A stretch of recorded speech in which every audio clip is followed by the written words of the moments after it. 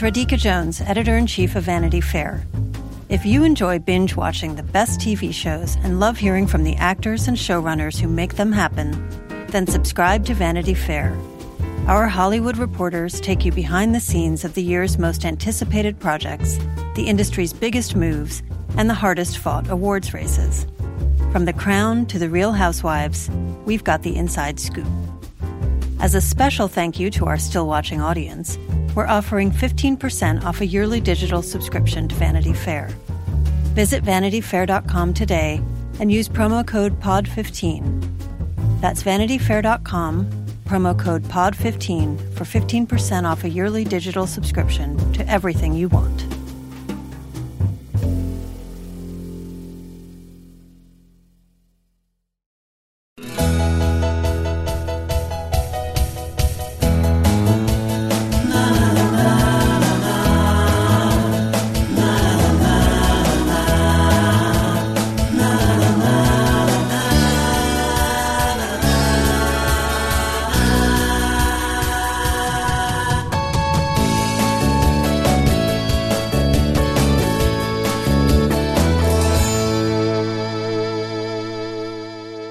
Hello and welcome back to Still Watching WandaVision. I'm Vanity Fair senior writer Joanna Robinson. And I'm Vanity Fair chief critic Richard Lawson. I just love the way you say it every time, Richard. Consistency. Like Kat Dennings, we are still watching WandaVision. We are here to discuss episode 4. I believe it's titled "We Interrupt This Program," or "We Now Interrupt This Program," and nothing beyond it. If you are just joining us for the first time, this is a show with 3 segments. In this first segment, Richard and I are going to respond to listener emails, talk about the episode in general. Richard doesn't have like a hardcore comics knowledge, though I hear he's been doing a little research, so we're going to talk about that. Very niche research, yes. So we will be talking about that in this section. The second section, we will have an interview. This week we've got I believe you pronounce it Elizabeth Olsen. Elizabeth Olsen. That's how one of her ex-brothers-in-law pronounces it anyway.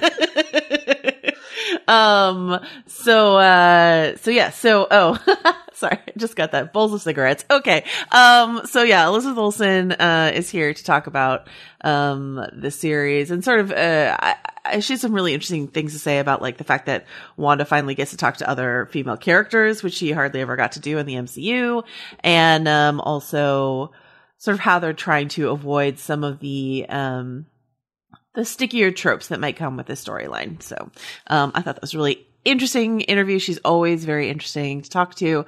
And lastly, we've got our colleague Anthony Breznican will swoop in with some really nerdy stuff. So, we're covering all the bases here on Still Watching. Like I said, we're not spoiling anything beyond this episode because guess what, guys? I don't know what happens next. Not really. I thought this was going to be the Family Ties episode. So did I watch Family Ties yesterday to prepare? Yes, I did. And I was wrong. So, I'll be ahead hopefully for next week, which should be the Family Ties episode. This is a almost completely out of the sitcom world, episode filling in a lot of blanks. I just want to get your sort of initial reaction to the episode, Richard. Well, I appreciated that for those of us who are less familiar with like the Easter eggs and sort of references that have thus far come on the show, that the series did almost to the midway point take a pause and say, okay, like here's what's going on. We're going to explain it in ways that don't feel too heavy on exposition, but that connect it to the Marvel movies that maybe, I mean, I've seen all of them, but, maybe a more casual viewer has only seen a few of them to kind of give you the basic, lay of the land in terms of how everything relates to one another. And I think it was done in a way that still felt true to the tone of the series, while also, doing a thorough job of catching us up to speed, for those of us who kind of hadn't already figured it out. Richard is probably phrasing it that way because before the episode started, I was like, I already knew a bunch of this stuff. Oh my God. No, but we did learn some valuable information that I didn't have. I think one of the, most specific things we learned is that this takes place around 3 weeks after everyone came back from the Thanos snap. So we have like a timeline of like, you know, they defeat Thanos. Wanda goes to Tony Stark's funeral, and this takes place, you know, pretty shortly thereafter, depending on how quickly they had that funeral. So, you know, but still like within a couple weeks of when we last saw her. It hasn't been like months and months. Because I think Spider-Man that we've already had where the gang goes to Europe, that took place months after the return. So this is a shorter window. Yeah. But yeah, before we get into all of that, the Kat Dennings and Randall Park of it all, let us talk about some emails. You can always email us, stillwatchingpod@gmail.com. Richard, which emails this week are you wanting to get into? Well, one of them from Hollis Boyd. It's a long email, sort of filled with theories and things like that. But the central crux of it, I think, really gets at something that this episode further expanded on. And so Hollis writes, in the dinner scene with the Harts in episode 1, once they all sit down and Mrs. Hart starts drilling them with questions, the camera immediately starts showing only Wanda's face. Vision actually only speaks once, saying, "And we were married," and you only see his face from behind and to the side. Then Vision actually seems frozen. He's shot only from behind to the point where you can't even say for sure that it is Paul Bettany sitting in the chair. We only see Wanda trying to figure out why she can't remember their story. Vision doesn't move an inch until Wanda tells him to. Once Mr. Hart begins choking, we again see Vision's face, and he looks distressed, but also locked in place, like Wanda is holding him, and he can't move to help until she releases him or instructs him. It really made me think that this Vision is actually just a part of Wanda, and his growing suspicions are a representation of the part of Wanda that recognizes this is wrong, people are getting hurt, this isn't real. Which I think was not confirmed not only by the kind of ending where it shows exactly how Teyonah Parris, Monica Rambeau, is expelled from this town, but also in the quick scene where she's talking to Vision and all of a sudden she gasps and we see that he's like dead. Like it's his like Vision corpse essentially. And then she kind of snaps out of it and changes him back. So I think that's a keen bit of, observation on Hollis's part, that they've been laying the track work that like this version of Vision really is just another, manifestation of Wanda's mind. Yeah, there are some questions around that. I think the most reasonable response to what we saw here, which was like a zombified dead Vision that she was somehow like puppeteering. I think that's a really reasonable response, a really macabre sort of reveal, that she's just sort of like, puppeteering her dead boyfriend around this sitcom universe that she's created. Very Last Dance with Mary Jane, the Tom Petty video. Yeah, yes. Who did it better, Kim Basinger or Paul Bettany? But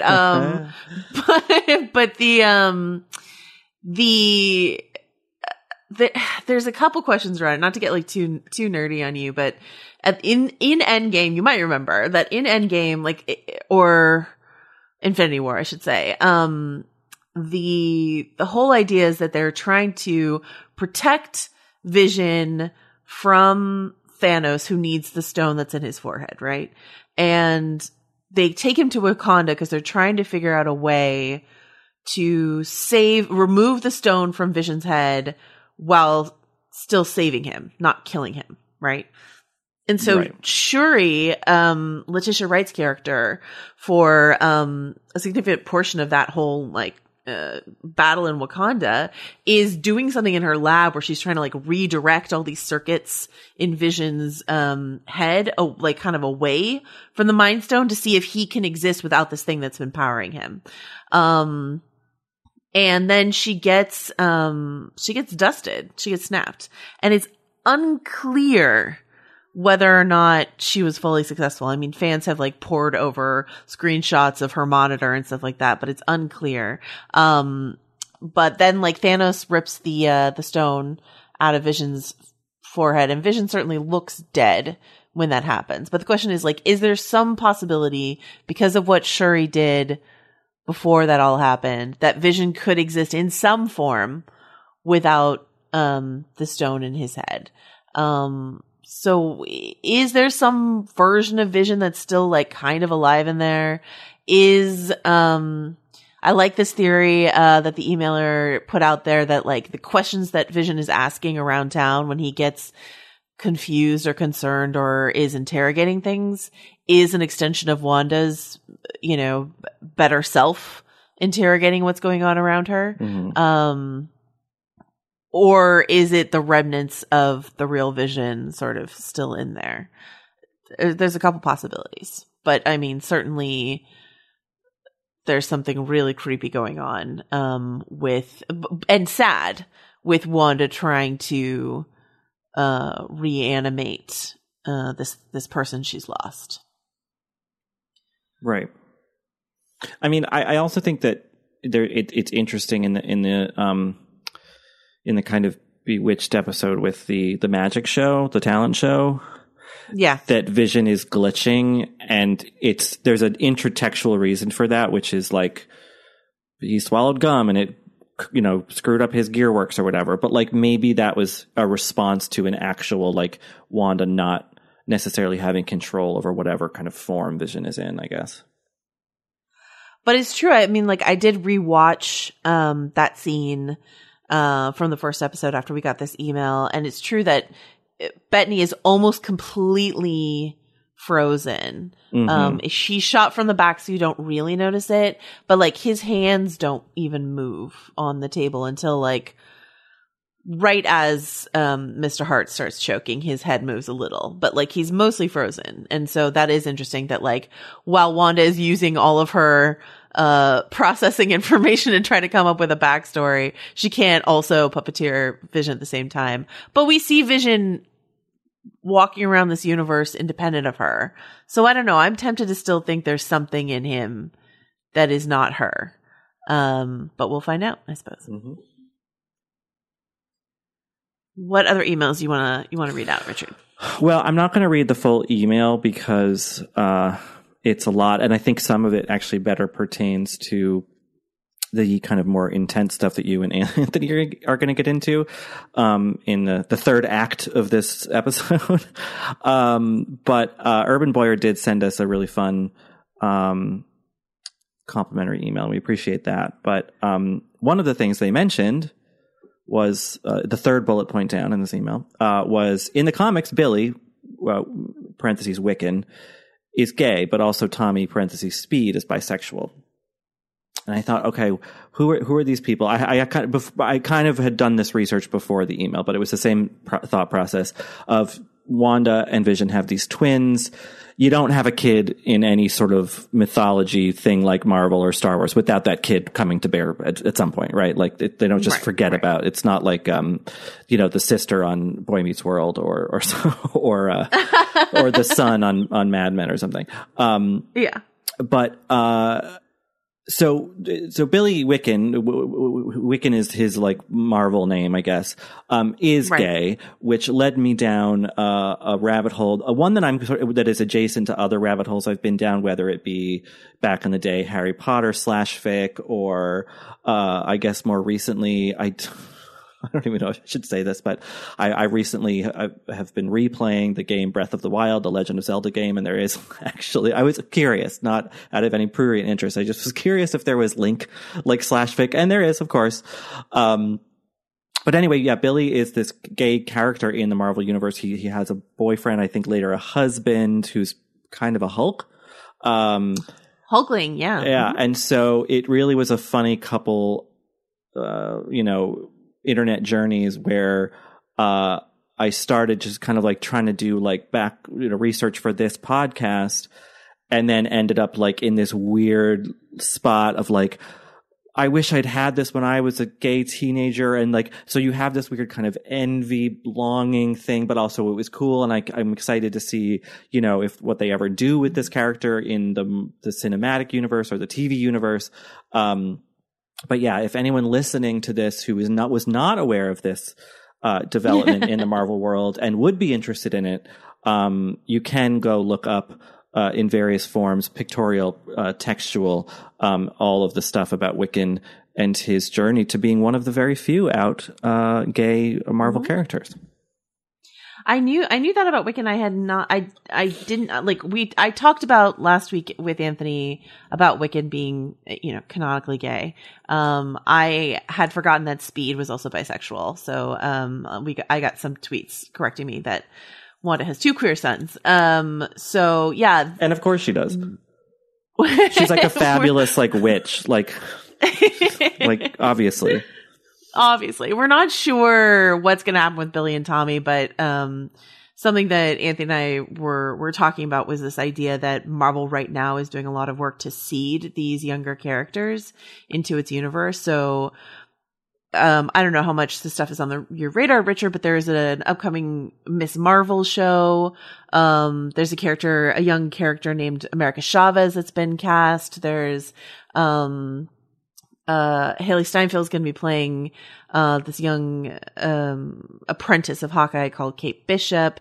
They're just basically they've cast a bunch of these younger superheroes, almost teen, Peter Parker, of course, being one, and sprinkled them throughout various shows and movies that they have upcoming.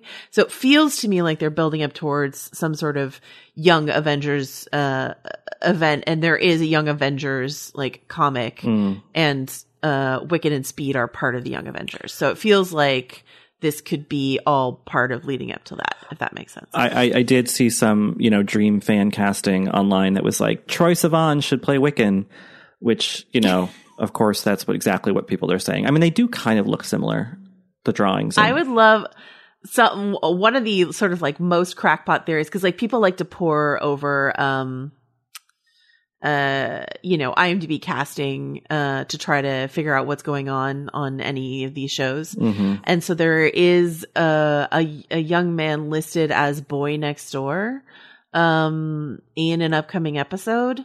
And that made some fans hope that because we expect to see these kids grow, given how quick Wanda's pregnancy was, we expect to see these kids grow quickly. And so someone was like, I mean, maybe we might watch Wanda try to help one of her sons through a crush on a boy next door. That would be a really fun thing to have happen in the series. So if this show, that would be fun. I would appreciate a little Love Simon sprinkled over the MCU. They're all owned by the same company at this point, so might as well. I know. Why not?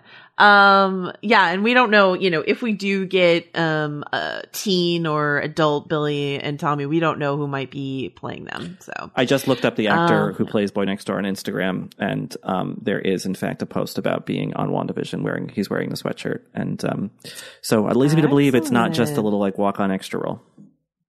All right. Well, I mean, we'll keep our eye out for the Boy Next Door. All right. So is there anything else you want to touch on in our emails? Those were the kind of 2 big things for me. Did anything jump out at you? Oh, did you want to read the email about the doll? Oh God. Right. Yes. Well, fitting that I should forget poor Katie Carriel. Chris writes to us, very nice things again about the show. Thank you for all of that. But then they write, just a quick note of omission. It's an homage to trivia, not an MCU Easter egg.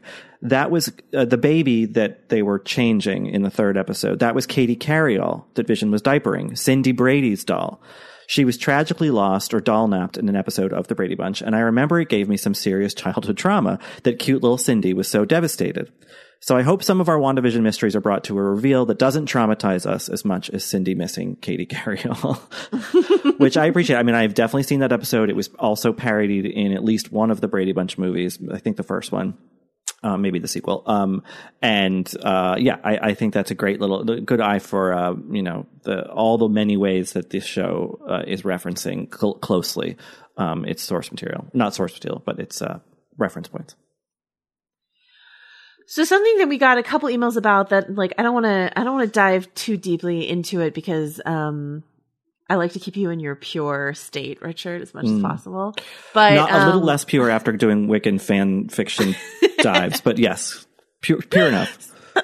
Pure enough. Something I want to, this a detail in this episode is so we learn a few things about the bubble. We learn that it did not exist, it seems, before a couple of weeks ago. That implies to me that there were some theories that Wanda had wandered into someone else's bubble and sort of taken it over. That was a theory. But it seems to me that Wanda is instrumental in the creation of this bubble, given the timeline, given that it was a normal town in New Jersey, before a couple weeks ago, right? Or a couple days ago, as it were. Then they assemble this sort of like, given their observations, they assemble this wall, that lays out that a bunch of the characters that we've met in the town are actually like people who lived in this town, Westview, in New Jersey, right? And, they've got their real world driver's license attached to their files on the wall. But there's two significant omissions that I want to talk to you about. Okay. Number one, Catherine Hahn's character, Agnes, does not have a driver's license attached to her piece of paper. Mm-hmm. She's the only one. And number two, Emma Caulfield's character, Dottie, is not even on the wall at all. So, what does this do for you? What does this mean to you?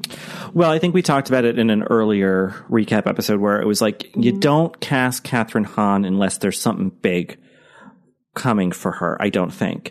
And I know that there are people, I've seen rumblings in emails we've received and just in general, just like Twitter. I'm trying not to read much about the show beyond what we talk about here, or Wiccan fanfic.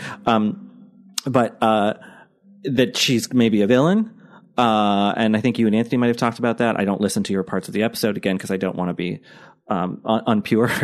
impure. So I think that's interesting. And then as far as so maybe there's a more sinister reason for why she would be off the grid a bit more than these other people. And then Dottie, I don't know. I almost wonder the way that she was played by Emma Caulfield and just sort of functioned with the glass breaking and everything. I wonder maybe she has more in line with this sort of vision-y robotic thing, or I don't know. Maybe she is a creation in a way that the other people who are sort of trapped are not. There's an interesting line in that episode when they're talking about sort of the neighborhood politics. I believe it's Agnes who says that Dottie's the key to everything, which has a lot of people wondering, interesting. And once again, not that Emma Caulfield is I don't know, but you and Anthony and I all had the same reaction where we're like, Emma Caulfield's in this. Oh my gosh. Anya. So, I don't know that you just cast Emma Caulfield to play Queen Bee of the Neighborhood. I feel similarly about her. So, so we are going to have our eyes on those two women, I think, specifically. There's also this something to look out for is, the cops say, we're not from this town. We're from Eastview. It's View, right? Not Field, Westview. View, I think, yeah. We don't. Westview, okay. They're like, we're from Eastview, right? And so a bunch of people have mentioned this idea of the Wizard of Oz sort of imagery. Scarlet Witch maybe then being Wicked Witch of the West or stuff like that.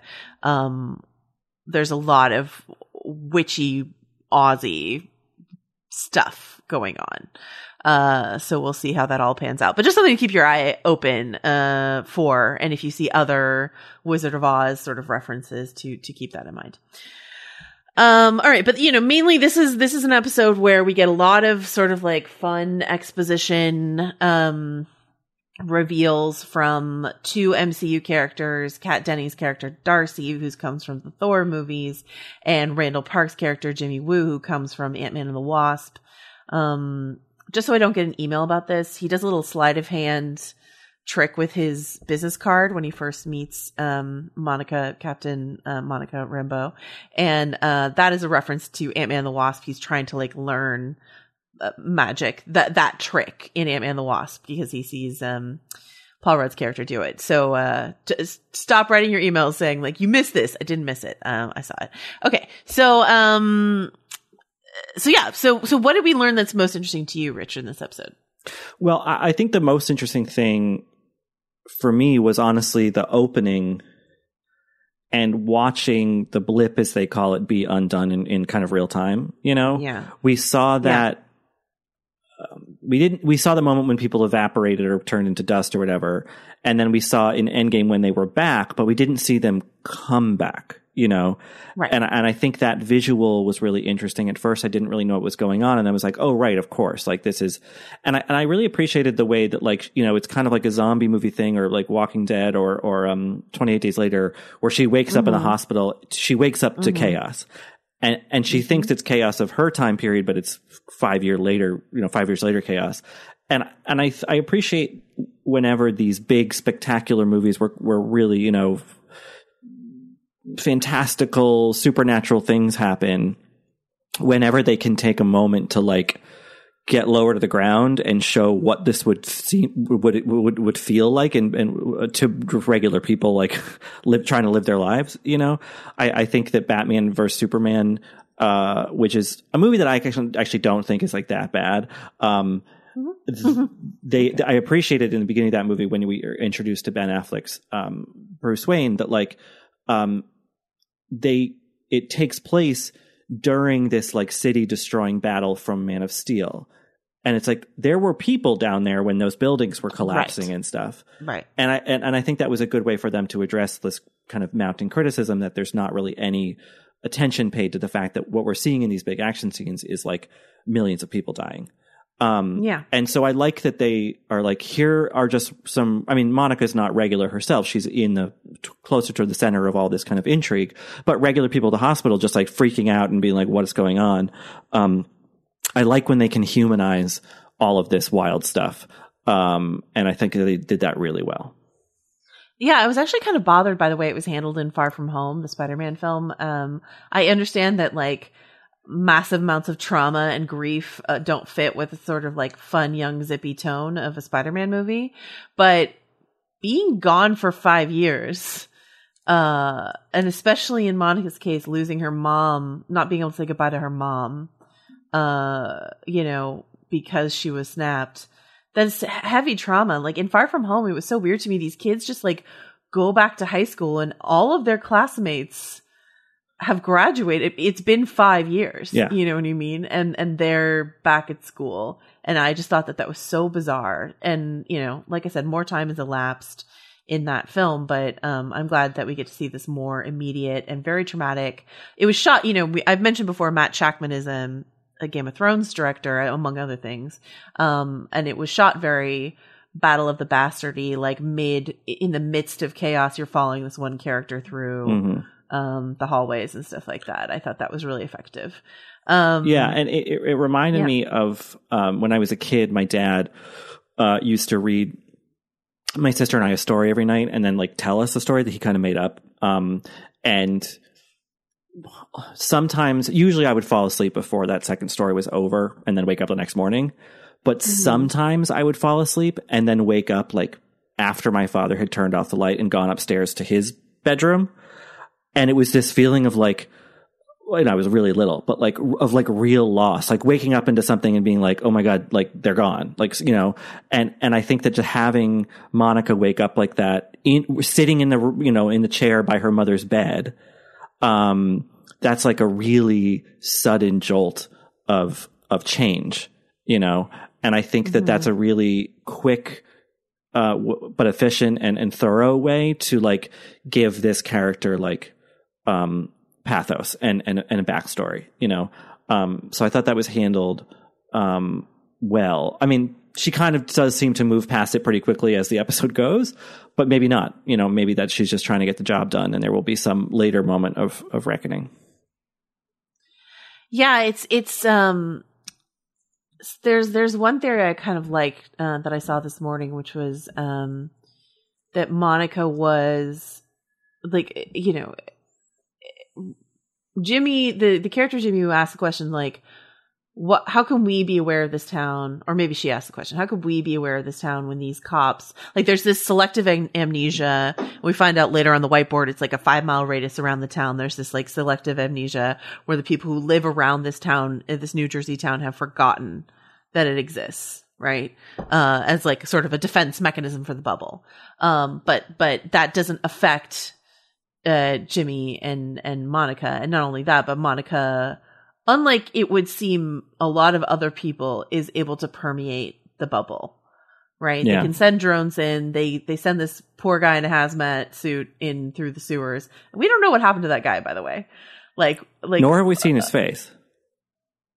True. Right? But, yeah, IMDb, has him listed as just like a Marvel stuntman. Oh, so okay. like, I think he's just like a guy in a suit, but, we saw Monica be ejected from the bubble, but we didn't see what happened to the beekeeper hazmat guy. So I'm a little worried about him, but Monica's able to permeate the bubble in a way that maybe not everyone can, it would seem to me. And one theory I saw that I really liked is this idea that maybe her grief is what allowed her to do that. The fact that she's grieving and Wanda's also grieving.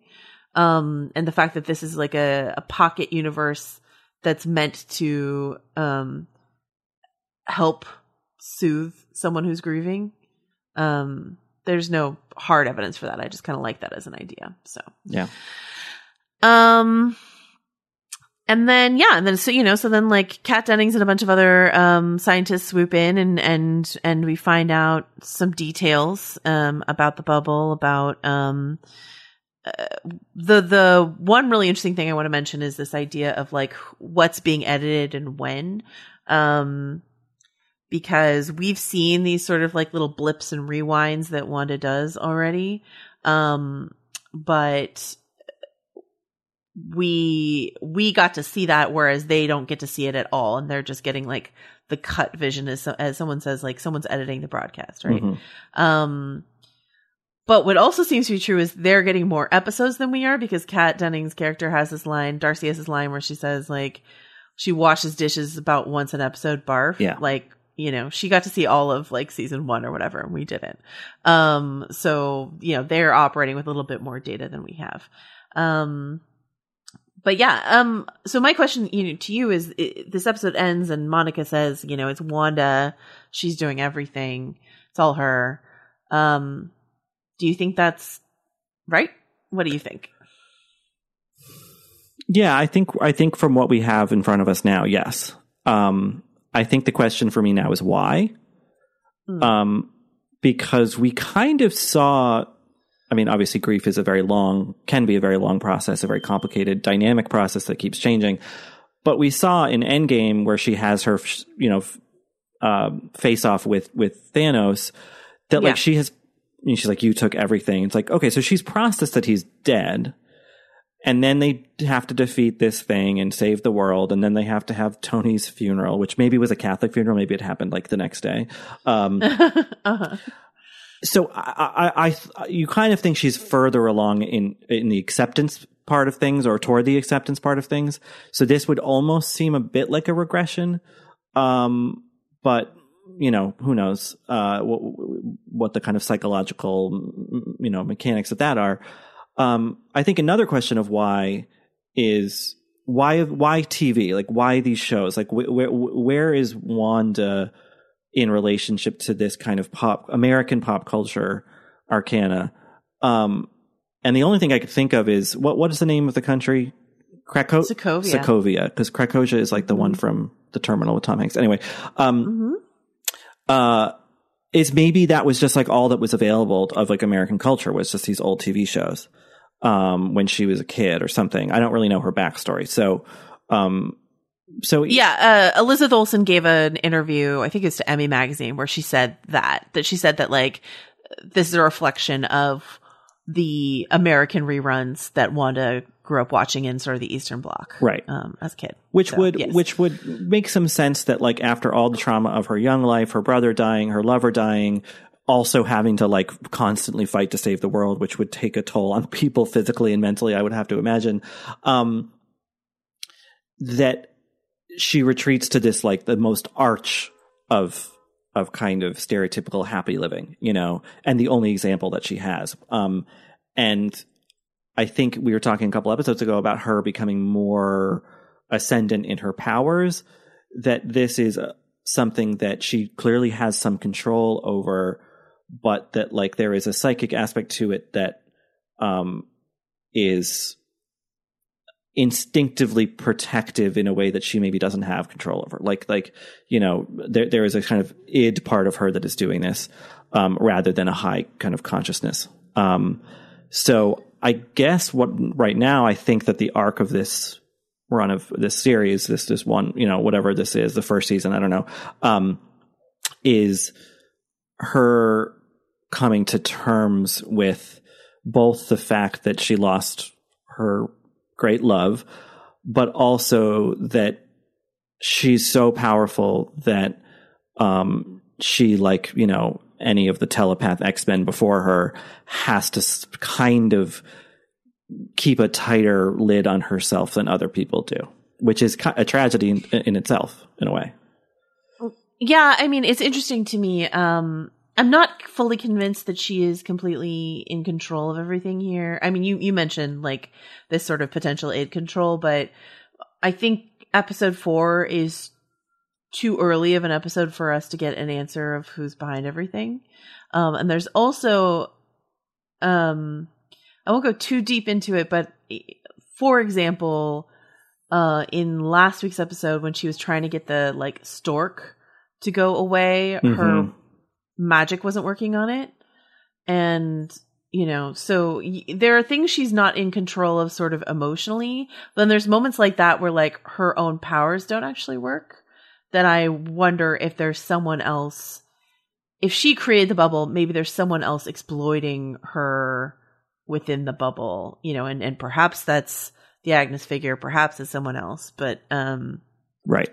Like that she's not the ultimate big bad of this season, but we might come to view her more as a victim of it, in a way, you know? Right. Maybe her kind of grief and power are being exploited, right. Which would then, of course, lead us to ask, like, to what end? Like what right. Is someone trying to like get her to bring Vision back so they can control this like all powerful techno being, or are they just trying to harness Wanda's powers, or is there some other revengey thing in mind? I mean, I don't know, but right. It's clear to me that like metaphorically, thus far, this could be read as like how grief and other strong emotions can make us act outside of ourselves in seemingly irregular ways, because an unconscious part of ourselves is trying to process things.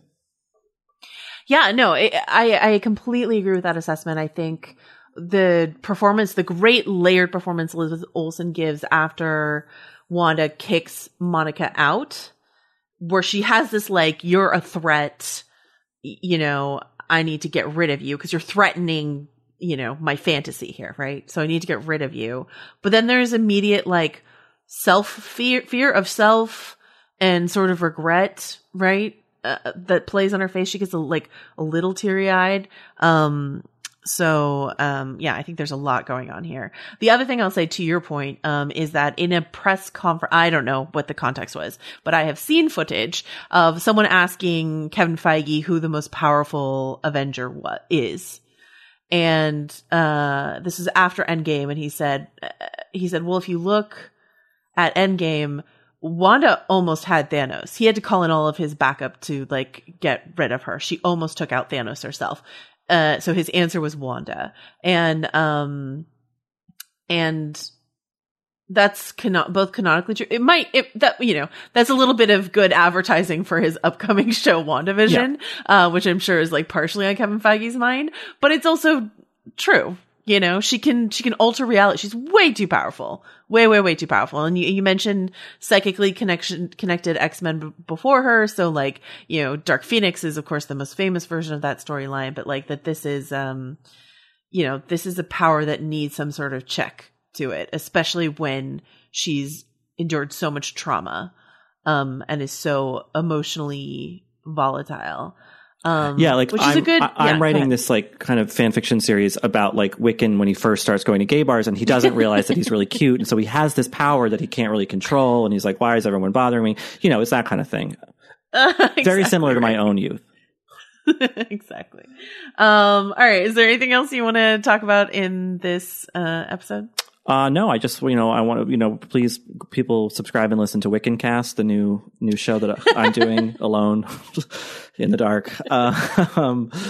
No, I think it was a fun episode. I've no doubt that people will be eager to get back into the kind of sitcom conceit, myself included. But I appreciated this episode for kind of expanding the world, or at least putting, some parameters around it, without giving away the game entirely.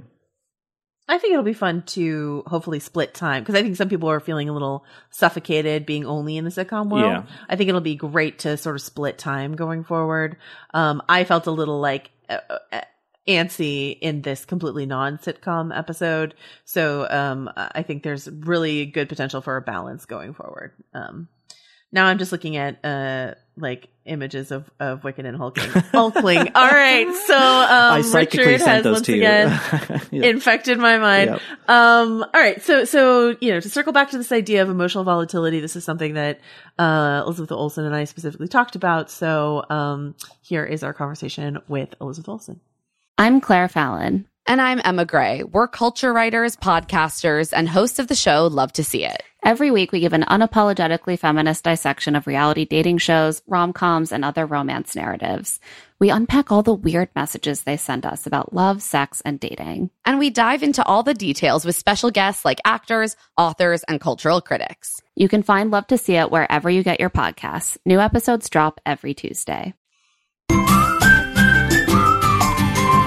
I wanted to start off by asking you, I've loved the Wanda character throughout the MCU, but I've always been desperate for her to have like one close female friend, right? Most of the people that you've interacted with in the MCU have been the men, Jeremy Renner, Paul Bettany, et cetera, et cetera. So excited to see you bounce off of Catherine Hahn and Teyonah Parris. And what was it like for you to take this character and give her some sort of female reflection? It is such a joy. I mean, just as like, aside from the characters, it is such a joy. Like getting to know Catherine and getting to know Teyonah, especially being such fans of both of theirs, is just the greatest gift. The female actors don't get to work with other female actors that often. It's like like a lot of men do, but like women don't really get that opportunity. So that in its own right was just so much fun. But then also for her to have, especially through the sitcom eras, for her to have her like girls and her alliances is really important. Her trying to navigate this fitting in of this new neighborhood. And I think the relationship with Catherine's character specifically becomes one that's like very needed for her. One of my favorite quotes that I've read from you over the years is something that you said about how you were promised that you would never have to wear the Scarlet Witch comic book costume. And of course you're wearing it here, and in the trailers we see it. We haven't seen it on the show yet. It's a cute little like winking Halloween costume nod to it. But what was the conversation like when they brought it to you and you were like, I was told I was never gonna wear this? Did you have any of that feeling? I was so excited. Actually, what happened, we have a Halloween episode, and they were trying to figure out how big of a nod to the character we were going to do. And it didn't start off with the classic Scarlet Witch costume. It was kind of like a gypsy thing that has to wear a headband. And I like fought for it. I was like, no, we have to go full into it. Like this is like the greatest thing. If Paul's doing it, I'm doing it. And so it was, and I'm really in it. It's not just a flash. I'm really in the costume for quite a bit. And it was so fun. I loved it. And it was the perfect way to wear that costume, because you can't take that costume seriously. Right. but in the context, you're like, give me the headdress, give me everything. I'm going to do it. And make the headdress as big as you need to. Massive. I'm wondering, as you hop and skip through these family sitcom eras, these different show homages, was there an era you were most comfortable with, either because you grew up watching it or it just fit your acting style? I felt like I knew the 80s episode pretty well. It's our like Family Ties episode, which is also, obviously what people from the late 80s, early 90s grew up with, which is, Step by Step, Full House, and the Torkelsons. And there's my favorite thing about those shows is they are just, so sincere. And there are so many teachable moments with the sad, music that comes in that makes everyone go, "Aw." And I just thought that was very fun to get to play with, especially because the way we play with those teachable moments has a bit of MCU in it. And I thought it was clever the way we handled those moments. It's so fun watching you get to play this evolution of wives and moms as they're represented through these various eras, thinking about what a Laura Petrie is versus a Samantha versus through Meredith Baxter Birney, et cetera. And I was wondering if you had any sort of thoughts about, and then you get to like something like Roseanne, right?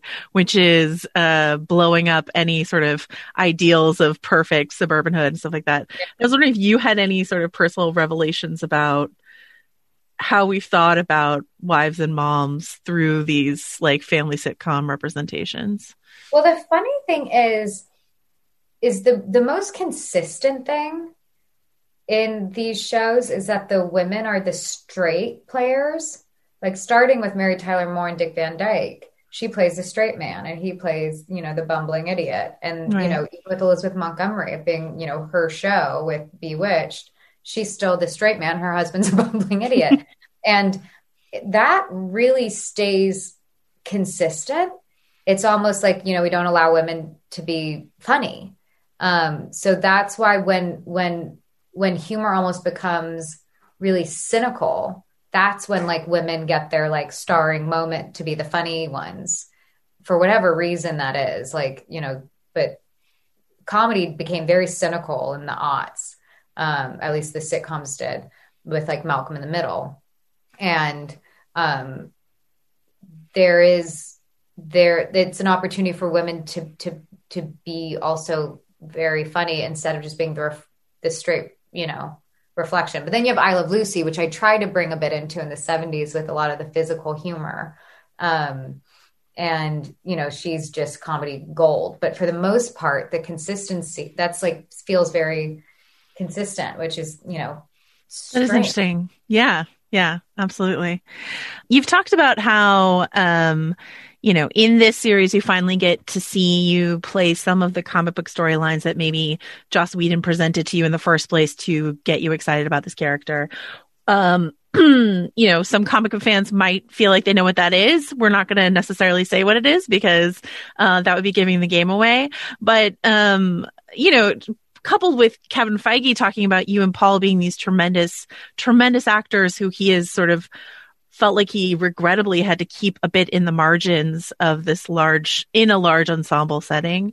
I'm wondering if over the years in the MCU, you've ever been like, hi, when are we getting to that thing that I want to do? And have they told you over the years, it's coming in some form, I promise? It's almost like the opposite, actually. Oh, yeah. I've only signed on for a couple at a time. So every time they ask me to come back, it's a surprise to me because I just keep thinking, well, we're done with this, chunk, and we're done with this chunk. And so I think what happened for me was I started getting like really comfortable not having the responsibility for, the success or failure of the Avengers franchise. Yeah. And just was like really happy to take up like my little corner. And I really enjoyed how they had used me, because I felt like I always had something substantial to do in those films. And when Kevin proposed this show, I think I was like completely freaked out by it, because I know how many eyes are on these shows or films, and it's very intimidating. And it just became something that I absolutely adored and loved. And because of this show, it made me love this character more than I ever had. And it makes me feel like I have such new ownership of her because of the time I got to spend creating this show. And now I'm like excited for the next, now I'm like excited for the next thing. No one had told me that. I mean, I just signed on just because I liked the character, because of the comics. And I thought, the Age of Ultron story was really powerful and fun and angsty and rebellious, and like really like an honorable story to tell. And now it's this completely new thing that it never was at the beginning. And going, and like from the transition from WandaVision to Doctor Strange 2, I just feel like it's also earned. No, I think that's right. One thing that I think is interesting about, like, I love the, some of the big Wanda comic book storylines. You talk about like angsty and stuff like that. There have been some critics who have pushed back on, the way in which Scarlet Witch's, some of her biggest eruptions are tied to like emotion and motherhood and stuff like that. And there have been some critics who wonder, if men are really the ones to sort of write those storylines, and is that how we want to think about this very powerful female character? So I'm wondering if you have any thoughts on that, and B, how much does it matter that there is a woman running this particular show? Well, I mean, that is an interesting thing to think about, because she largely represents mental health within the comic book stories. And to just create hysterical women isn't really that interesting of a story, and also doesn't really help any causes. Right. But to create a story about someone who believes so deeply in their own like cause and their own experiences, and to tell a story about trauma and resilience and what's the word I'm looking for? Like avoidance. There's a lot of things that her story is. And whatever moments of like extreme power and emotion that has come out of it, I think that I understand that it's like the fear of the hysterical woman, but I also think it's like incredible for someone to have that kind of connection to their emotional life. And I think in this show, with Jack at the helm, we created such a like revolution for her, and she's gone. I think of this show as, in therapy, some therapists believe, or classically believe, that you need to talk to like the child that lives inside of you, and connect with those experiences that have been trauma, and then you take accountability, and you have maybe like a intervention with yourself, and you can move forward in a different way in your life. And I do feel like this show represents this kind of therapeutic experience, which maybe it is female, but there's nothing wrong with that being female, because that means it's evolved thinking, and it means that you don't have to just be this reactive person in the world, that you can take ownership of your life experience and make that power you up for the rest of your life. And so I do think that's what this show does, because we had Jack at its home, and it could have just been, this kind of interesting trope of a show.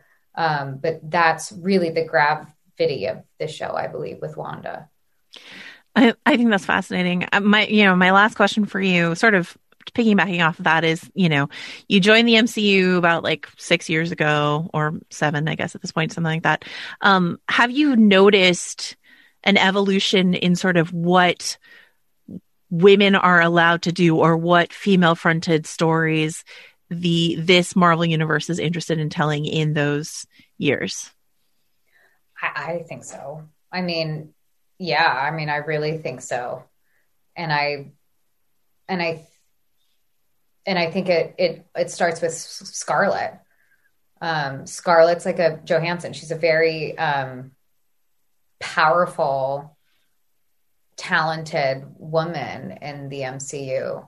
And I believe that she, you know, maybe she didn't have the first franchise film, but she really created that space.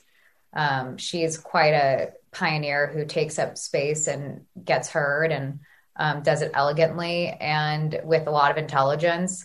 And I think Kevin has always been a good listener and good at responding to like what the world, you know, is asking for from MCU when it comes to representation on all platforms.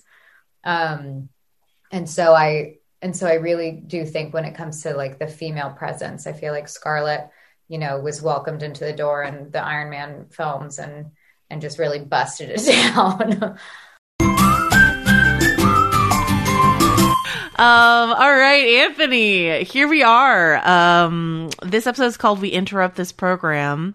And so, you know, we press pause on the sitcom of it all to give us some external analysis. A lot of this is stuff that we had sort of cobbled together, that we get some confirmation and narrowing down to some theories.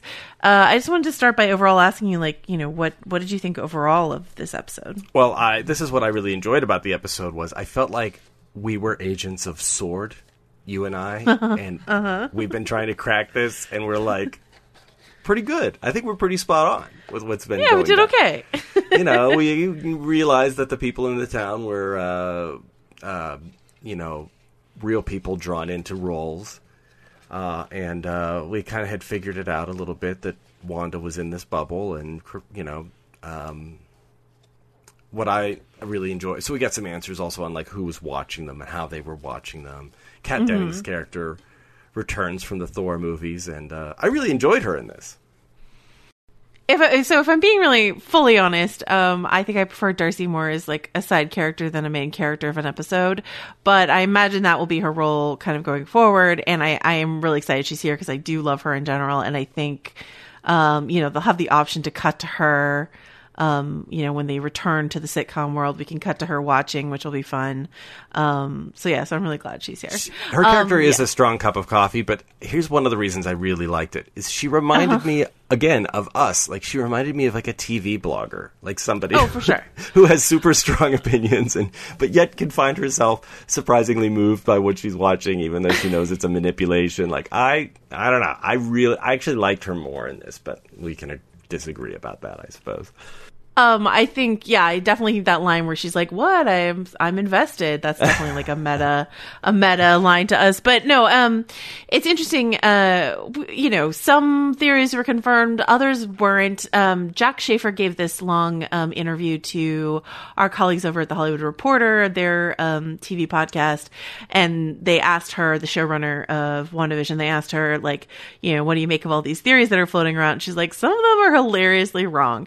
And some of them are, you know, it's fun basically for her to see them.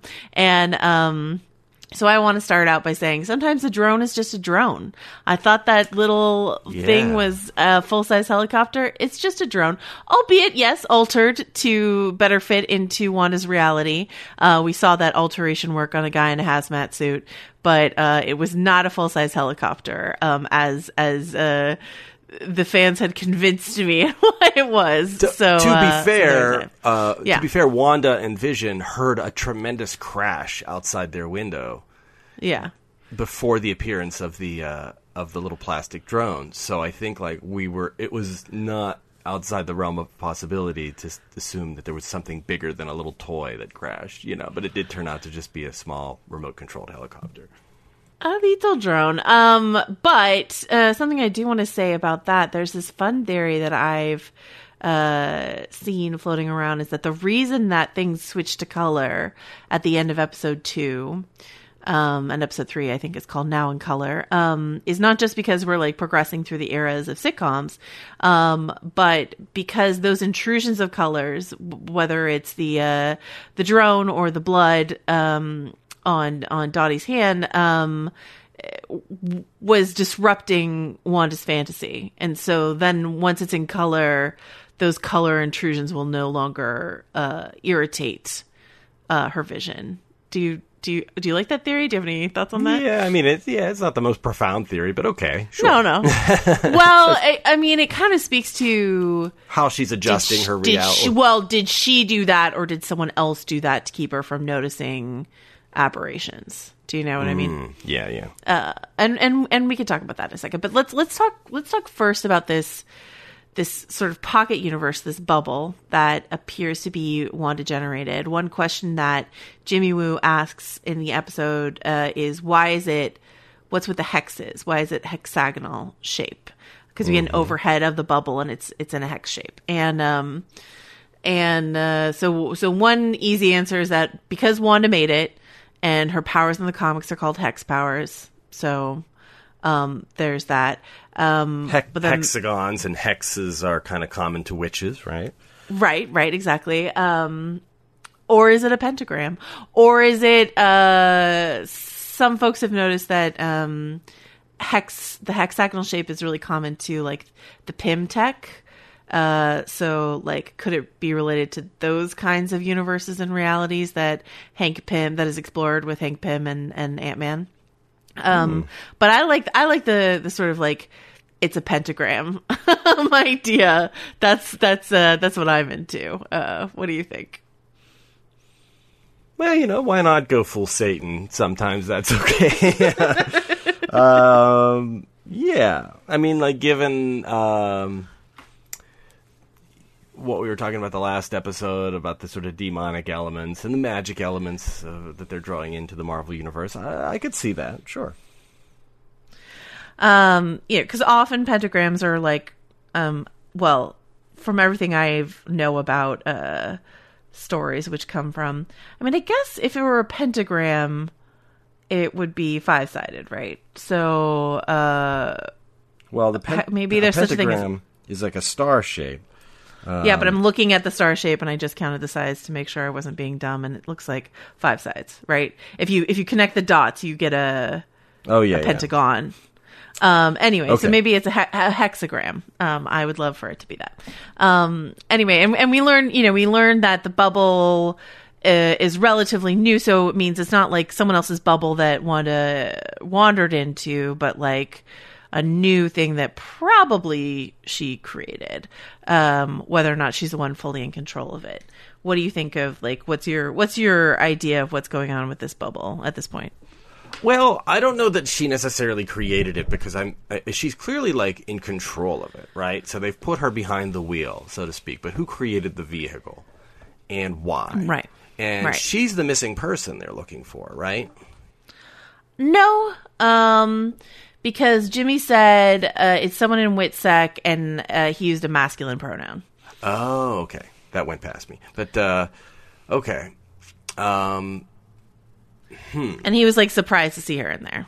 So, I have my theories about that. Do you want to skip over to the missing person thing? Okay. Let's skip to the missing person. So they create this board, right? And I talked to Richard about this a little bit. Like, almost everyone except for Agnes has a driver's license clipped to their piece of paper, and they're all residents of Westview, New Jersey. They have Westview addresses on there. So they were in the town when the bubble were created, and they've been sort of drafted into these roles, right? Agnes is an exception. We've talked plenty about why Agnes might be an exception. Dottie is not on there. That's Emma Caulfield's character. I have a lot of thoughts about that. And then who is this missing person? We actually got a theory email about that from one of our listeners, Michael, sort of tangentially related. We were talking about this character of Ralph, whether or not Agnes's absent husband was that we would see him, was a villain behind things, was maybe Mephisto.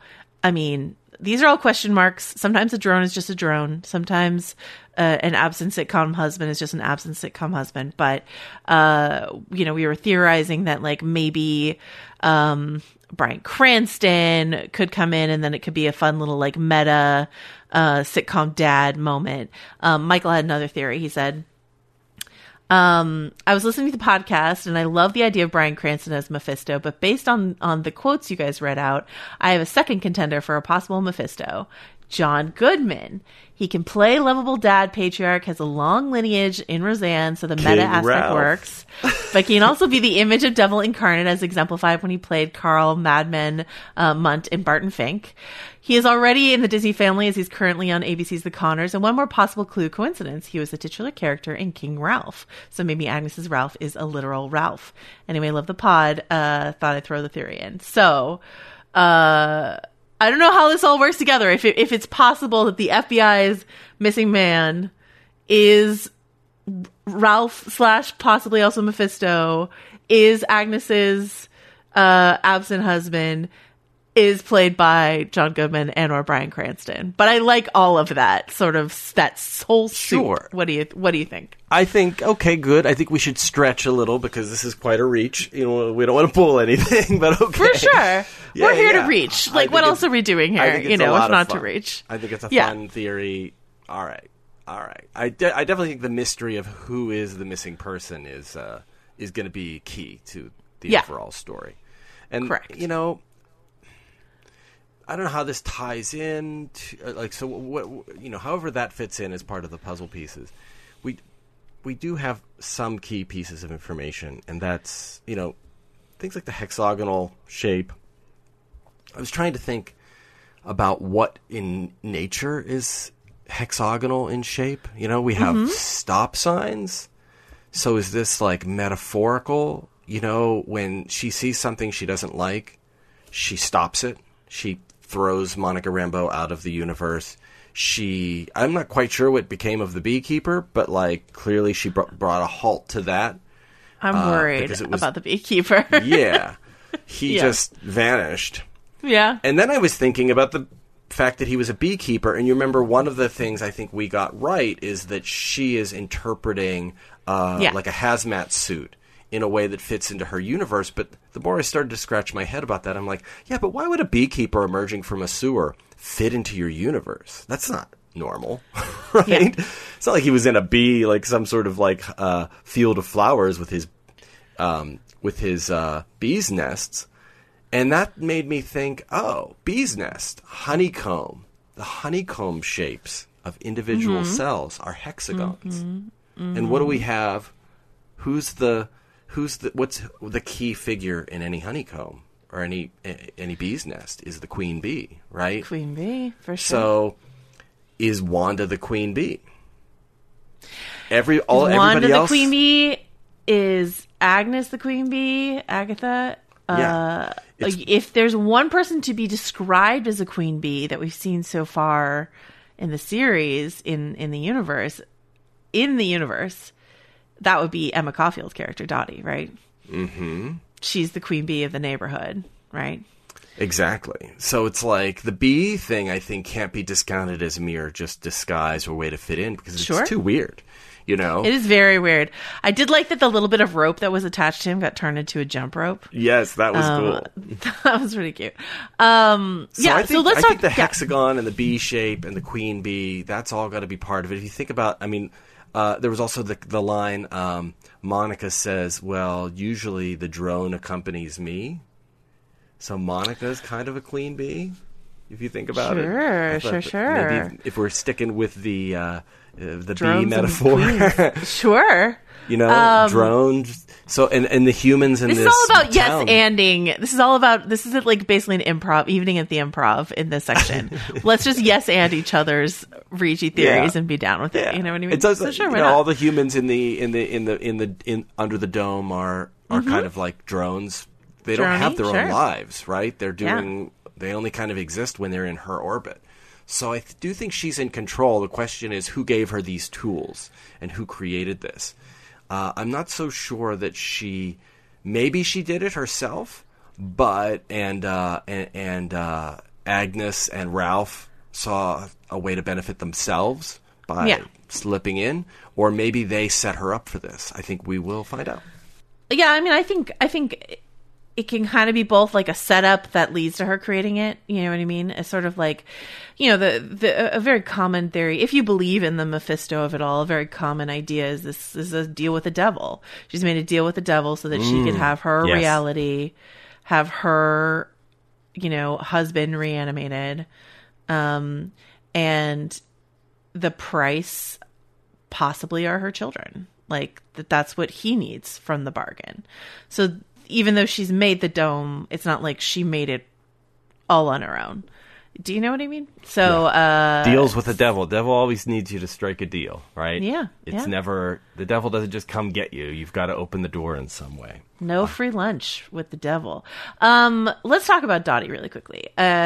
So there's this line in her episode, in the second episode when we meet her, where Agnes says she's the key to everything in the town. And on the surface, you take that to mean like societally, right? But we're looking below the surface on every line here, right? So she's the key to everything in the town. Here's a really fun theory. You ready? Get limber. We're going to stretch. Are you ready for it? So in the show, the character is Dottie Jones. Her husband's name is Phil Jones. There's a character in the comics called Arcana Jones who has a husband named Phil Jones. And so she's also like a witch figure. So I think it's interesting that Agnes doesn't have a driver's license attached to her piece of paper on their little like wall, but I think it's even more interesting that Dottie isn't there at all. Yeah. You know what I mean? And we talked last week about the movie marquee and how it had that like now I don't even remember the name of the Sam Raimi Wizard of Oz movie. Oz the Great and the Terrible. Oz the Great and Terrible. Or but that's Great and the Powerful, right? That's 3 witches, right? Isn't it? In that movie? So is this a trio of witches? Is Mephisto a misdirect? You know, which you were skeptical about to begin with. But is all the Mephisto stuff a misdirect? And is it just going to come down to like 3 women instead? Maybe. I don't know. I'm skeptical of Dottie. Arcana also goes by Moonglow. Arcana born with an aptitude for wielding magical energies. Where she learned to control these abilities is unknown, but as an adult, Arcana worked as a medium. After marrying Phil Jones, she decided to support her family by working as a professional crime fighter while her husband stayed home to raise their children. She was part of the Squadron Supreme. So there you go. Just keeping our eye on Emma Caulfield of Buffy fame. See what happens there. Well, to go back to that idea about color, like the most disturbing incident that happened involving color was her blood, right? Blood magic being like a big deal and stuff like that. So like if she saw the blood, was worried about Wanda, you know, breaking this reality bubble she's created, perhaps she engineered the switch to color. Is one thought. Another thought is like, you know, if you think about Dottie being some sort of driver behind things, she's the one who keeps saying for the children in episode 2. So I don't know, just, you know, something to keep our eye on. Villains hiding in plain sight, you know? I think so. That's one thing about Marvel is once, you know, we can theorize all we want. Usually, I mean, traditionally in all the movies and everything, we guess ourselves into the stratosphere on the trailers and the little materials and photos and hints and interviews and things like that. And then the solution turns out to be pretty simple. Like the resolution is always fairly easy to comprehend. It's never anything all that Byzantine. Yeah. Yeah. I mean, I don't expect we will need to have to know about archaic comic lore to understand WandaVision. This is all created to be very viewer friendly. I mean, that's what this whole episode 4 is. Okay, press pause, pull out. We're going to show you everything that's been happening. We're going to explain a lot to you. We're going to give you a little misdirect at the end, which is saying Wanda, it's all Wanda. I don't think it is all Wanda. But, this is a very hold the audience's hand episode, right? Yes. This is the episode, I think, people like me were waiting for, because I don't think my kids will enjoy the show because they don't know the sitcom tropes and they're kids, so they're impatient. And, we want to show this to them when they can watch it and also get simultaneous explanation because they're not going to enjoy the guesswork. I think I mentioned previously my daughter was watching and she gave me a big smile, but she was like, I have no idea what's happening. I don't know what this is or what any of it is. So I think this is the part you get to where you go, okay, at least now if I know nothing about any of this, I at least have a grasp of where I am. It orients you. Yeah, exactly. Let's talk about Sword and Shield and all of what's going on here. We see Monica, return from the snap. Her mother, who we met and loved in Captain Marvel, in Captain Marvel, has passed away from cancer. It's really a traumatic return for her. Yes. She's back to work in just a couple weeks. We find out via some swift and tidy exposition that her mother created Sword, which is not canonical to the comics, but I quite like it. I like this idea that Peggy Carter created Shield and Maria Rambeau created Sword. These two women created these massive agencies. A question some folks might be asking is, if Sword has been around for a little while, why is this the first we're really hearing of it in the MCU? And a fun answer to that is that up until the Fox merger, Fox retained the rights to Sword. So they couldn't have Sword in the MCU before now. So they're going to do a whole "this was here the whole time" sort of move with that. Do you have any Sword thoughts here?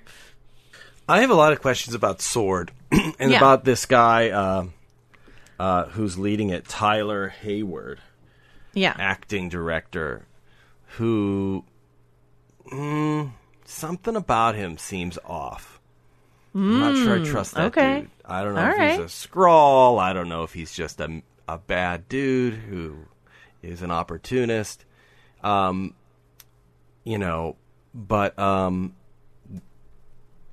don't know. There's just something about his leadership that gives me pause. But I thought that opening sequence where Monica rematerializes and then there's just panic in the hospital and she's running into people and not sure who's returned and who's just been around and is dealing with this. The panic there, I don't know that. And then the grief of finding out that this mother that she was just with is gone and gone for years, and she was gone for years. It was really affecting. I found myself getting choked up watching it. It was beautifully performed, and I thought again, we've seen this a bunch of times in the Marvel movies, the snap, and then the return from the snap. But I thought it was pretty emotional and heavy, and it also confronts you with the notion that some things don't come back. Her mother isn't coming back, and that shot a few minutes later where Wanda looks up at Vision and he's zombified. He's corpse-like, and he has the horrific hole in his head where the Mind Stone was. As much as we try to delude ourselves with quote-unquote magical thinking, no pun intended, sometimes reality intercedes, and we just have to deal with it. What do you make of... I really love that. What do you make of what we see of Vision here? What does this tell you about what's going on with Vision? It tells me he's not there. I don't think he's there. So... there at all, or she has his corpse and is puppeting around this pocket universe? I don't know. That would be That's venturing into some Pet Cemetery territory. It's very gruesome. It's very gruesome. That's pretty gruesome. I think that's too gruesome for Marvel, but maybe I'm wrong about that. I mean, we are dealing with witches and scary stuff and magic, so maybe. But I think it's more just a reminder of what he looked like when he died. But I don't know. What do you do with Vision's body? Do you bury it? I don't know. I'm not sure we ever got an answer to that. Apparently, Kevin Feige said in an interview that they originally had a post-credit scene planned for Endgame where Wanda goes to see Vision's body in the morgue. Now, I don't know if they shot it and are going to use that here in WandaVision as like an inciting incident of trauma or what. But yeah, I mean, I still have a lot of questions about this.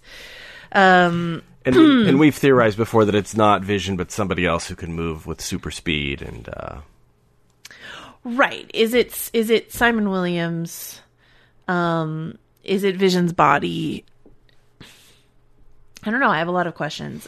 Could Vision be performed by the missing person? Could be.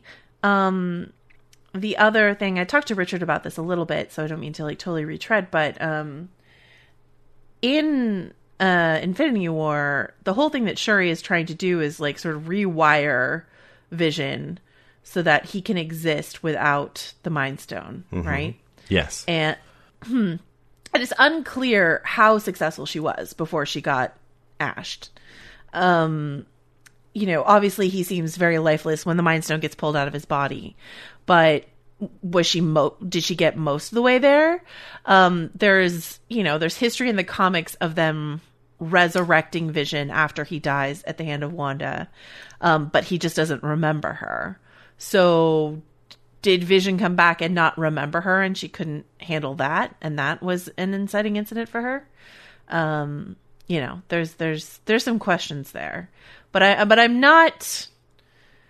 The Vision that we knew is dead. I think that's true, no matter what. But I'm not sure we have the full answer of what's going on with him yet. Do you know? Was she remembering? I don't know. Seeing him. Think so. Yeah. All right. The episode did end with the song "Voodoo Child" by Jimi Hendrix, which gives you like makes you feel like we're talking zombies here, reanimated corpses, maybe something like that. So, and I think it's notable which part of Voodoo Child they played. Oh, yeah? Yeah. There's a particular lyric. It kind of, they pick it up midway through the song, and the lyrics that it's not. I don't know what you can interpret from this, but the primary lyric that we hear is, if I don't meet you no more in this world, then I'll meet you on the next one, and don't be late. Because I'm a voodoo child. So, like, there's definitely, like, there are other worlds than these implied by that song. I mean, it's a great song, and it's about voodoo. There's so that's magic. You got a hint of witchcraft, but they chose a very particular part of that song. A lot of the rest of the song is about being powerful. When I stand up next to a mountain and I chop it with the edge of my hand, we'll pick up all the pieces and make an island. Might even raise a little sand. So that part's not in the show, but it's in the song. And so, like, this is a little island that they're on, right? I don't mean to take up all your sweet time. I'll give it right back to you one of these days. That's another part of the lyric. And then, if I don't meet you no more in this world, I'll meet you in the next. Can you do a dramatic reading of every closing song going forward? I will, yeah. I don't want to be too Shatner, though. I hope my reading wasn't, I'm a voodoo child. Do you feel like trailer footage that Marvel has released is fair game to talk about? Yeah, sure. They released a new spot that was sort of forward-looking, as shows often do mid-season. And in it, there appears to be footage of Vision breaking out of the bubble. Because as we see in this episode, like every episode he starts to get, like, whoever he or that thing is starts to get more and more uneasy with what's going on. And we see him break out of the bubble and then seemingly collapse, Which would reinforce sort of this idea, he tells Wanda we can go anywhere, and she's like, nope, we can't. And I think that's because, like, whatever this is, if it's the corpse of Vision, if it's a different version of Vision, if it's a man she has reimagined to be Vision, it can't exist outside the bubble, unlike Monica's groovy clothes. And so, that's something to be worried about. Vision wants out, but what will that do to him if he gets out? Do you know what I mean? Yeah, but I don't think it's a corpse that falls out. I think, again, that'd be a little gruesome, but it's really creepy. I agree. I think there's some raw material, some entity, some being that she's cast as Vision, and maybe that's as I said before, maybe that's the missing person. But whenever you fall out of the bubble, even Monica Rambeau experienced this. Like, that's true. You gotta take a nap. You've got like a little bit of like a stunned reacclimation to your bubble hangover. Yeah. You're right. All right. But another thing that we saw in this footage is this interesting moment from the Family Ties episode, which should be next week, episode 8, the episode 5, the 80s episode, where the character of Agnes, Catherine Hahn's character, sort of breaks for a second, and she looks at one and she goes, should we start from the top or what? And so this sort of moment of like, you're the boss and we're all your actors, what do you want us to do here? Like a really meta moment, right? Do you want to hear a really fun meta theory that I heard about Quicksilver? That we're okay.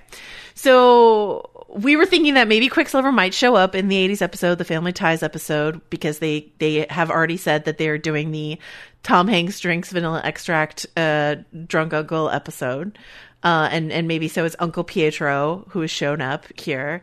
I read a fun theory that like Uncle Pietro shows up, he's played by Aaron Taylor Johnson, and then like he gets recast at some point, and it's Evan Peters. And that would be like a nice little meta Bewitched moment, like a nod to the two Darrens and Bewitched or something like that. Mm-hmm. I just really like that idea. Do you have any reaction to that? I dig it. Thought? I like that, and I like being in the alternate universe version of him. So yeah, I'm down. All right. Two final things. One is I want us to keep our eye on the mailman, who has a super interesting line in episode 2 where he says, "Don't shoot, I'm just the messenger." I just want to flag it and remember it going forward. We haven't really revisited that guy, but I just want to think about it. And then the last thing I want to talk about is this idea of like this being a Wanda villain origin story, potentially. This comes from our listener Jordan, this email. Loving the newest season. I think this is setting up Wanda as the next villain of the MCU. A very original theory, I know. But what is compelling to me is the human aspect of that theory. In this reality, Wanda has everything she's yearned for. She has Vision and the twins and a simple life of happiness. She's not going to accept this reality as false so easily, and who among us would? In Game of Thrones, when Daenerys sees Drogo and their baby in the House of the Undying, she knows it's an illusion, but Drogo says if this is a dream, he would kill anyone who tried to wake them up. This response is so human, and I find myself really sympathetic to Wanda. If someone tried to rescue me from my very nice and comfortable life, what they claimed as a false reality, I don't know if I'd be willing to believe them. And if I had, say the most powerful magic in the universe, I might just tear down worlds to stop them from taking it away. Also, if Vanity Fair exists in the MCU canon, does that mean Still Watching exists somewhere out in the MCU canon? Just curious. Thanks for all the great content, Jordan. That's because Richard and I talked last week about the fact that Leslie Bibb plays a Vanity Fair reporter in Iron Man. So, right. Vanity Fair is MCU canonical. You know what's funny is in Iron Man, there's also a journalist on the red carpet line at like the charity event that Jeff Bridges' character attends, and the guy the reporter who is on camera, like in a 2-shot interviewing Jeff Bridges when Tony Stark shows up, when Robert Downey Jr. turns up alive, is my good friend Scott Bowles, my former movie writing colleague at USA Today. So we always kind of joked that like he was on set, he visited the set of that scene, and and Jon Favreau just put him in as a reporter and gave him like a great, like he's on screen, he's there, not just in the background. And I think originally he even had a couple of lines that they got, but I always like to think that that's really my friend Scott Bowles playing himself, USA Today reporter. So the fact that there's a Leslie Bibb Vanity Fair writer, yeah, why not? We exist. We are in the MCU. We're canon. I declare it. We're canon. We're here. We're reporters. Get used to it. All right. So this last email comes from Urban, and he's just got like a bunch of points. He had one point about Billy and Tommy and their gayness, which Richard and I covered in depth in the first segment, so we will skip that part. But here are a few other things. He says, in the comics, Agatha Harkness has a son called Nicholas Scratch, and on the show, Agnes has a pet rabbit called Senor Scratchy. Also, Agatha was at one point the nanny to Franklin Richards, the son of Mr. Fantastic and Invisible Woman of the Fantastic Four, which could put her in a position to continue in the MCU after the Fox acquisition. Number 2, it seems to me that Agnes may be being used by Mephisto, perhaps, to perpetuate this bubble/ruse with Wanda, as she seems a bit unwilling in the situation, as seen by her chat at the hedge, and by her general annoyance with Ralph. Next point, to me it is unclear if the force creating this American sitcom reality is someone more American in identity, or if Wanda is basing it on her viewing of American reruns on TV as a Sokovian kid. Wanda wanted a classic American name like Tommy for her baby, which shows that perhaps she is trying to create an idealized American family life that is the one she saw on TV and has longed to have for herself. At the end of episode 2, though, Wanda is suddenly pregnant, it seems to genuinely ask Vision, is this really happening? Which makes me think that she is not fully in control of this reality. And lastly, Wanda and Vision's house in all decades has been numbered 2800, despite the house itself changing each time, which seems due to online research to perhaps be their home in the Marvel multiverse, or could have another meaning that we have not discovered. Avengers comic issues numbers do not go that high, but issue 280 is about a sick Jarvis, so that does not seem to fit at all. Signed, Urban. That's the kind of rabbit hole I go down all the time. I think the population of Westview in this episode we learn is like 3892, and I definitely Googled like 3892 Marvel, meaning comics, issues, numbers, like all this sort of thing to try to see if it's something. And then, you know what, Anthony, sometimes a drone is just a drone, you know? Sometimes it is. Sometimes it's just, we need house numbers on this. Do you have any reactions to any of that comic lore there? Maybe. Not really. I'm not sure numerology ever adds up to much. Again, no pun intended. I think the population of the town was just to show us that it's not like a town of 200,000, that it's a very small town. Yeah. So that's probably the reason for that information was conveyed. The house number, like... maybe, I don't know, like, I'm not sure what, should we divide it by 6 and see what we get? Okay, all right. You know, what is it, 28000? We can, I think at a certain point you get a little kooky, but that's what we're here for, is to be a little kooky, but I don't know. I'm not sure, like, I just remember Lost, and the numbers, they didn't ever add up to anything. They never really signified anything, did they? It was just a code. Kind of. Yes and unknown. I don't know. There's an Avengers Earth 2800 that exists in there's like different Earths, right? All right, then maybe that I could go see that. I'm much more likely to go along with. Okay. So, it exists. That house number is definitely pronounced. Like, you notice it every time it turns out. No, and I wasn't saying the population definitely means something. I'm just saying anytime I do see a number, maybe it's my Lost training, I will write it down and see if I can, like, figure out some sort of significance to it. It doesn't always pay off, is my point. Sometimes a drone is just a drone, you know? Yeah. So, what about... Here's a character we haven't brought up before. Okay. But we know he gets his own show soon. And he's kind of a devilish character. He's got horns. You know who I'm talking about. Loki. Could he you think be Loki is behind? Ooh. Well, so here's the problem. Here's the problem with trying to, the problem with thinking too hard about how this leads into Doctor Strange is that whatever happens at the end of this season is going to have to hold through multiple Marvel stories until we get Doctor Strange, which they are only filming now, right?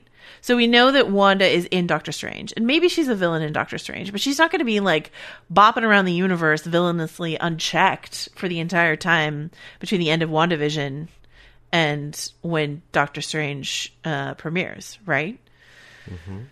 So I kind of feel like whatever I feel like there will be a continuation of the story, but whatever happens at the end of WandaVision is maybe it's like a post-credit subtle nod to us, the audience, but the world in general doesn't know that like Mephisto got out or Agnes got out or something like that. Do you know? And that can wait until Doctor Strange, but it can't be like Wanda has ripped a hole in reality or something like that. Do you know what I mean? Like it can't be so universe breaking that we have to be expected to like sit through Falcon and the Winter Soldier and Loki and Black Widow and whatever else is standing between us and Doctor Strange. Yes. Okay, so instead of yes and, I'll say yes but like as we saw with the beginning of this episode, you can have events taking place concurrently. So, we might get Falcon and Winter Soldier and their adventure might be something that's happening like simultaneously to what's going down in WandaVision. So, I do think that's part of the language of the Marvel Cinematic Universe, that years can pass and multiple stories can happen, and we're still, like, kind of close to the same era, Totally. Absolutely possible. I just want to think about, the kind of storytelling that they want to tell that won't be too confusing for their audience. You know what I mean? Yeah. And it's already, like, the timeline's already a little, like, scattershot in that Far From Home takes place months after this, because this is only a few weeks after the return from the snap. Totally. And Far From Home is, I think it's supposed to be like 8 months. So plotting things around like that is a little tough when you're asking folks in a more casual way to come along for the ride, right? Mm-hmm. Especially if it's interconnected. If it's not, it matters less. Like I don't really care when Loki takes place if it doesn't, but if it ties in directly, like if Loki bops from this over to his show, like that's, we've got another show in between to get through. Do you know? Yeah, definitely. But also like, okay, so Loki dies in the universe, the Prime universe of the Marvel Cinematic Universe. And he lives in the Alt universe where he makes off with the Space Stone. And with the Tesseract, yeah. Mm-hmm. Yeah, that's the Space Stone, right? I got my stones. I need a little cheat sheet. But maybe he wants to find a way to assimilate those timelines, but also be alive. So could he be manipulating Wanda? Like, she's a powerful magic wielder. Maybe she can resurrect me, bring me back. I'm not going to test it on me. I'm going to test it on Vision, Listen, I never want to underestimate Loki. I've made that mistake before. So, never underestimate his capacity for mischief. I don't know. It's so interesting. It's interesting, especially given the way the schedule had to move around with their Disney Plus shows. That makes me feel like I do feel like they're going to use these various shows to seed characters and lead into things. But maybe I'm wrong, but it feels like the connection can't be so airtight as that. Do you know what I mean? Yeah. Starts to shrink. I don't mean to but your theory. No, I will go for all theories, and I'm always excited for Tom Hiddleston to show up. I mean, I'm still trying to think of who it is that Paul Bettany would be like. I get to work with an actor I've never worked with before who's legendary, blah, blah. And I'm like, well, I mean, has he shared scenes with Tom Hiddleston? Would he count Benedict Cumberbatch? To me, that means someone who's been around even a little longer. Because Paul Bettany's been around longer than those guys, right? So to me, it's someone who's been around a little longer. I don't know. Well, we'll see. We'll have to see. Yeah. All right. Anything else you want to say about this episode before we hit the road? I'm looking forward to getting back to the sitcom world. Me too. This was a nice, we interrupt this broadcast. Good title too. Very clever. Yeah, very cute. All right. So until next time, where can folks find you, Anthony? You can just find me writing away at vanityfair.com. You can find me also there, as well as Richard. You can find Richard on Twitter at Rylaws. I'm at Joe Wrote This. Please let me know what I missed. But do remember that I did make note of Jimmy Woo's magic trick in part 1, so you could save your emails and tweets about that. Much love to you. All right. All right. Bye.